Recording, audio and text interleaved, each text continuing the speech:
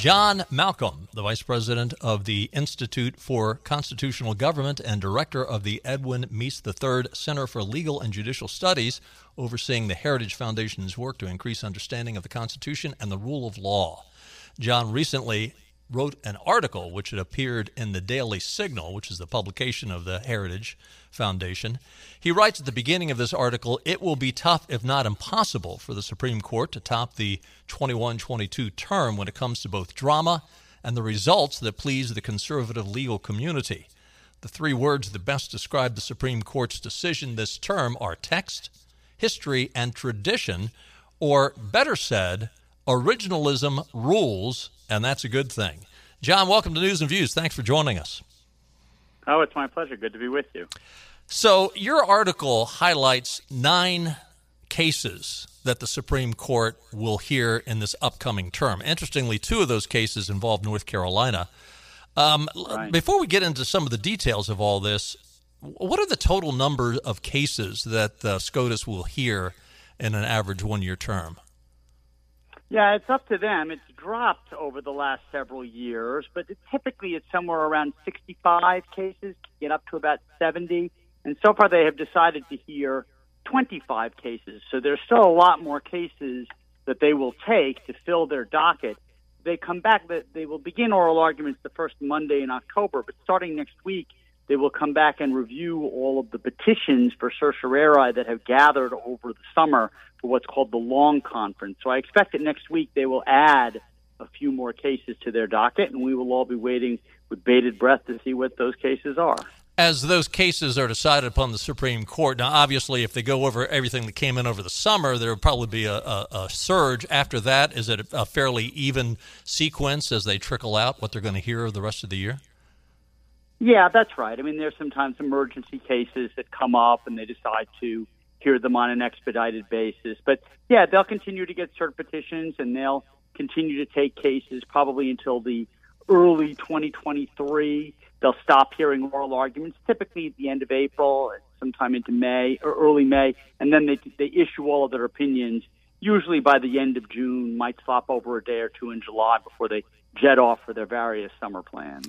But I've heard it said that even though they don't release them until June, they pretty much, do they go in and immediately take a vote after the oral argument that's not binding necessarily, and then they assign in the majority who is going to write the opinions? Is that how it works?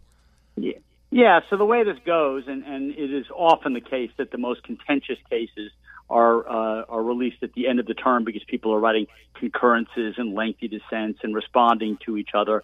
So they'll hear oral arguments in a particular week, then they will gather at the end of the week in the conference room, starting with the Chief Justice, going all the way down to the most junior justice.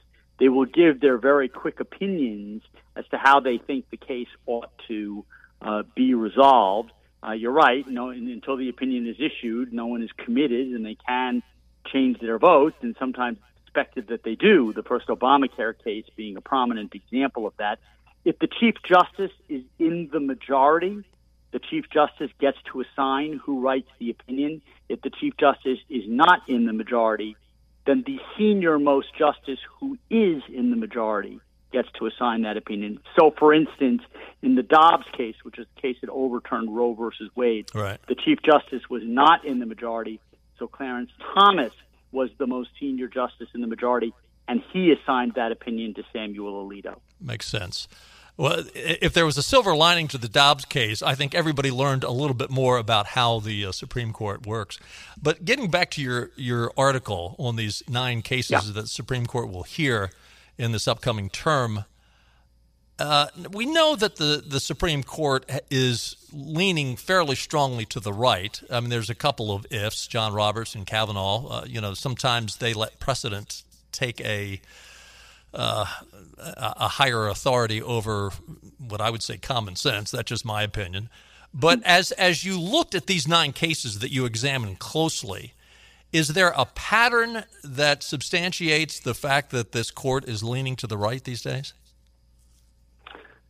Oh, I don't know. There is no question that for the first time in my lifetime, there are a majority of the Supreme Court justices would describe themselves as originalists and textualists, and that certainly was the case last year. So originalists believe that when you look at constitutional cases, you shouldn't just sort of impose your own personal beliefs onto the Constitution. You should try to divine what the understanding was by the public at the time those constitutional provisions were ratified. Textualists follow the text of a statute. They don't tend to look behind the text to try to divine some kind of legislative meaning based on hearings that may have taken place before Congress. They stick to the text that was actually passed by both houses of Congress and ratified by the president or signed by the president.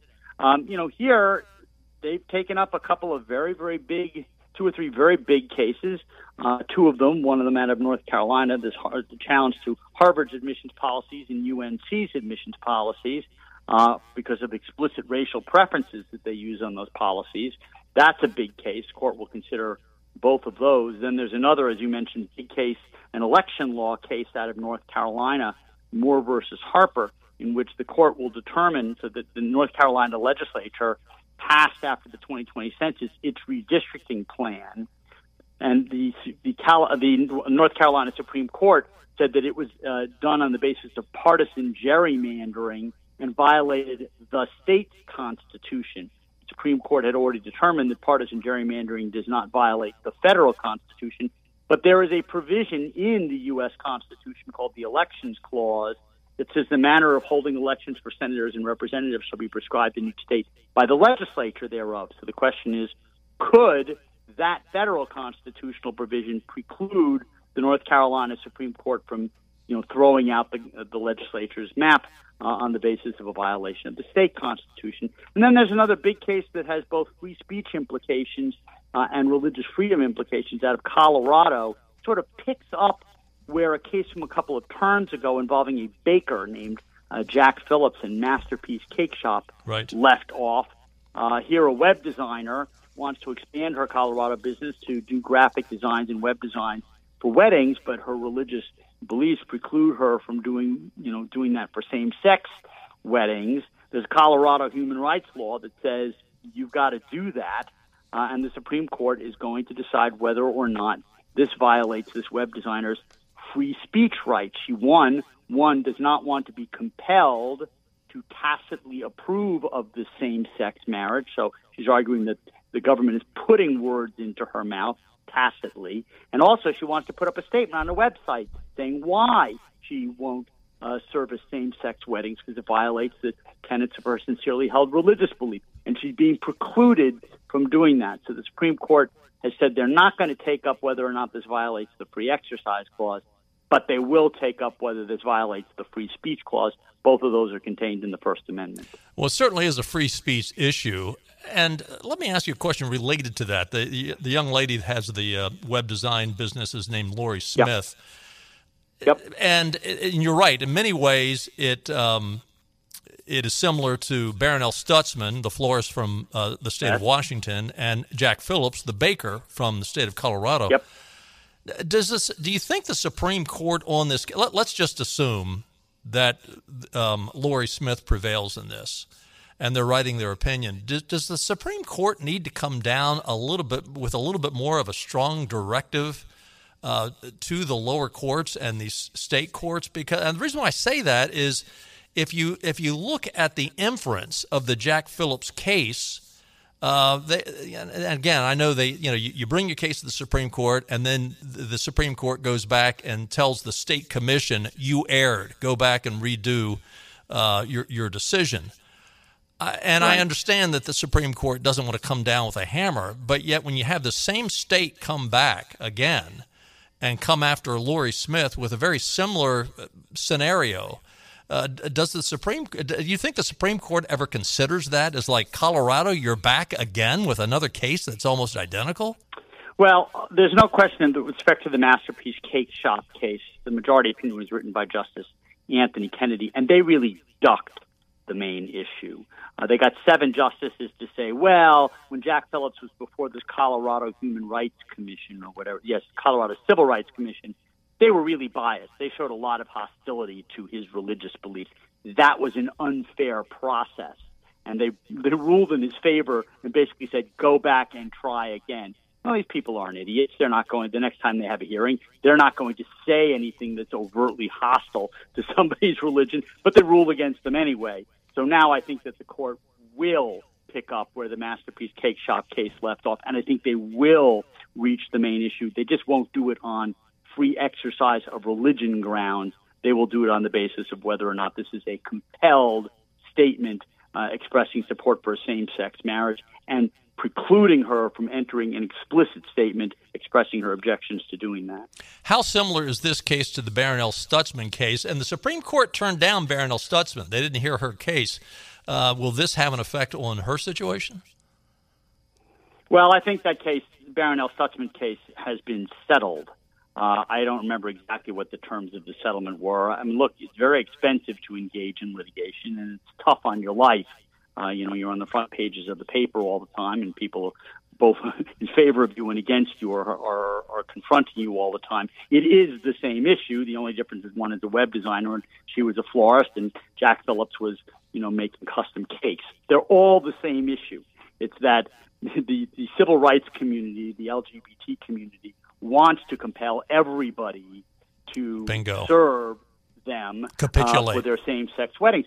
Yeah, all these people are perfectly willing to say, look, I'll design a website for you. I don't care whether you're gay or not, or any other occasion other than for your same-sex marriage. But that's not good enough for the people who want to advance a particular agenda. But they're all the same issue. Let me bring you back to these North Carolina cases. Let's talk a little bit about the MAPS case. In 2019, Rucho versus Common Cause, you write in your article, the Supreme Court held that partisan gerrymandering does not violate the U.S. Constitution.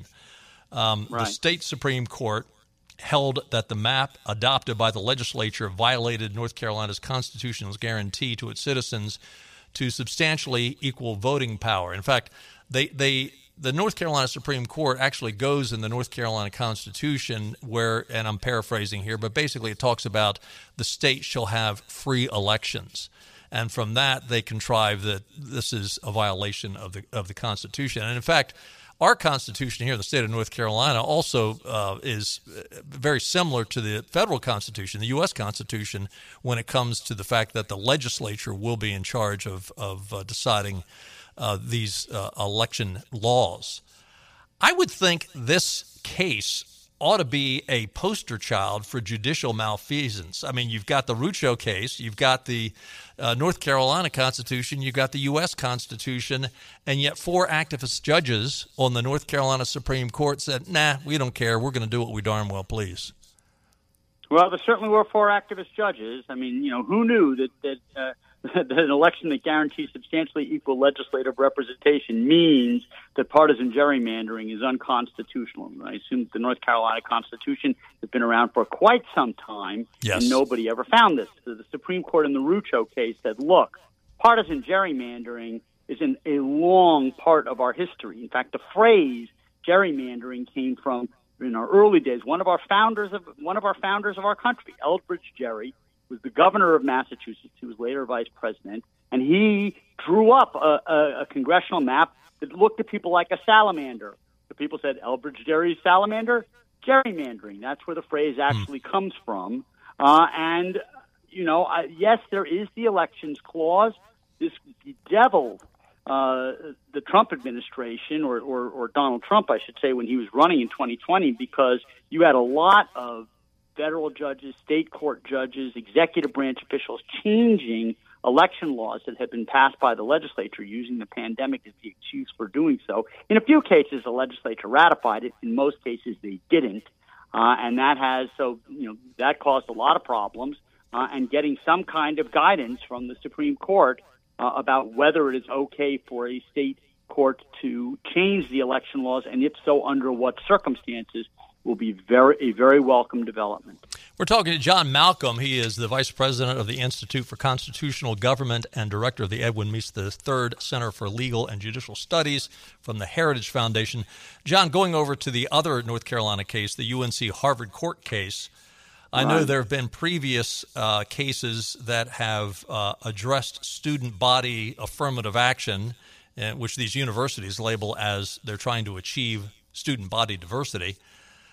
Would any of these past decisions that have come before the federal courts, and has there ever been a similar case that came before the Supreme Court? I think there was one back in the early 2000s, wasn't there? Yes.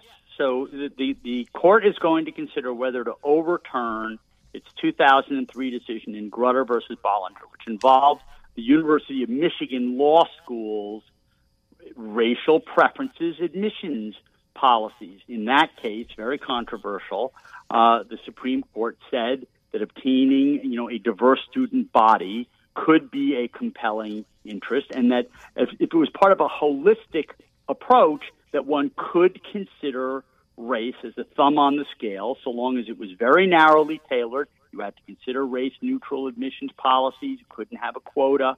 And here, this lawsuit against Harvard, a private college, and the lawsuit against University of North Carolina, a public university, are saying, look, this is essentially BS, that these are really de facto quota systems that dramatically benefit African-American applicants, dramatically disadvantage primarily Asians who apply to these schools. There's nothing narrowly tailored about it. This is an explicit racial preference policy, and that it runs afoul, in the case of Harvard University, the 14th Amendment, I'm sorry, in the case of the University of North Carolina, the 14th Amendment, it's state action, and in the case of Harvard College, Title VI, which says that if you accept any federal funds whatsoever, you can't engage in racial discrimination. And we will see how the Supreme Court comes out, but I am optimistic that they are indeed going to revisit Grutter and overturn it. You talked before about conservatives sometimes not trusting Chief Justice Roberts. I understand why you say that,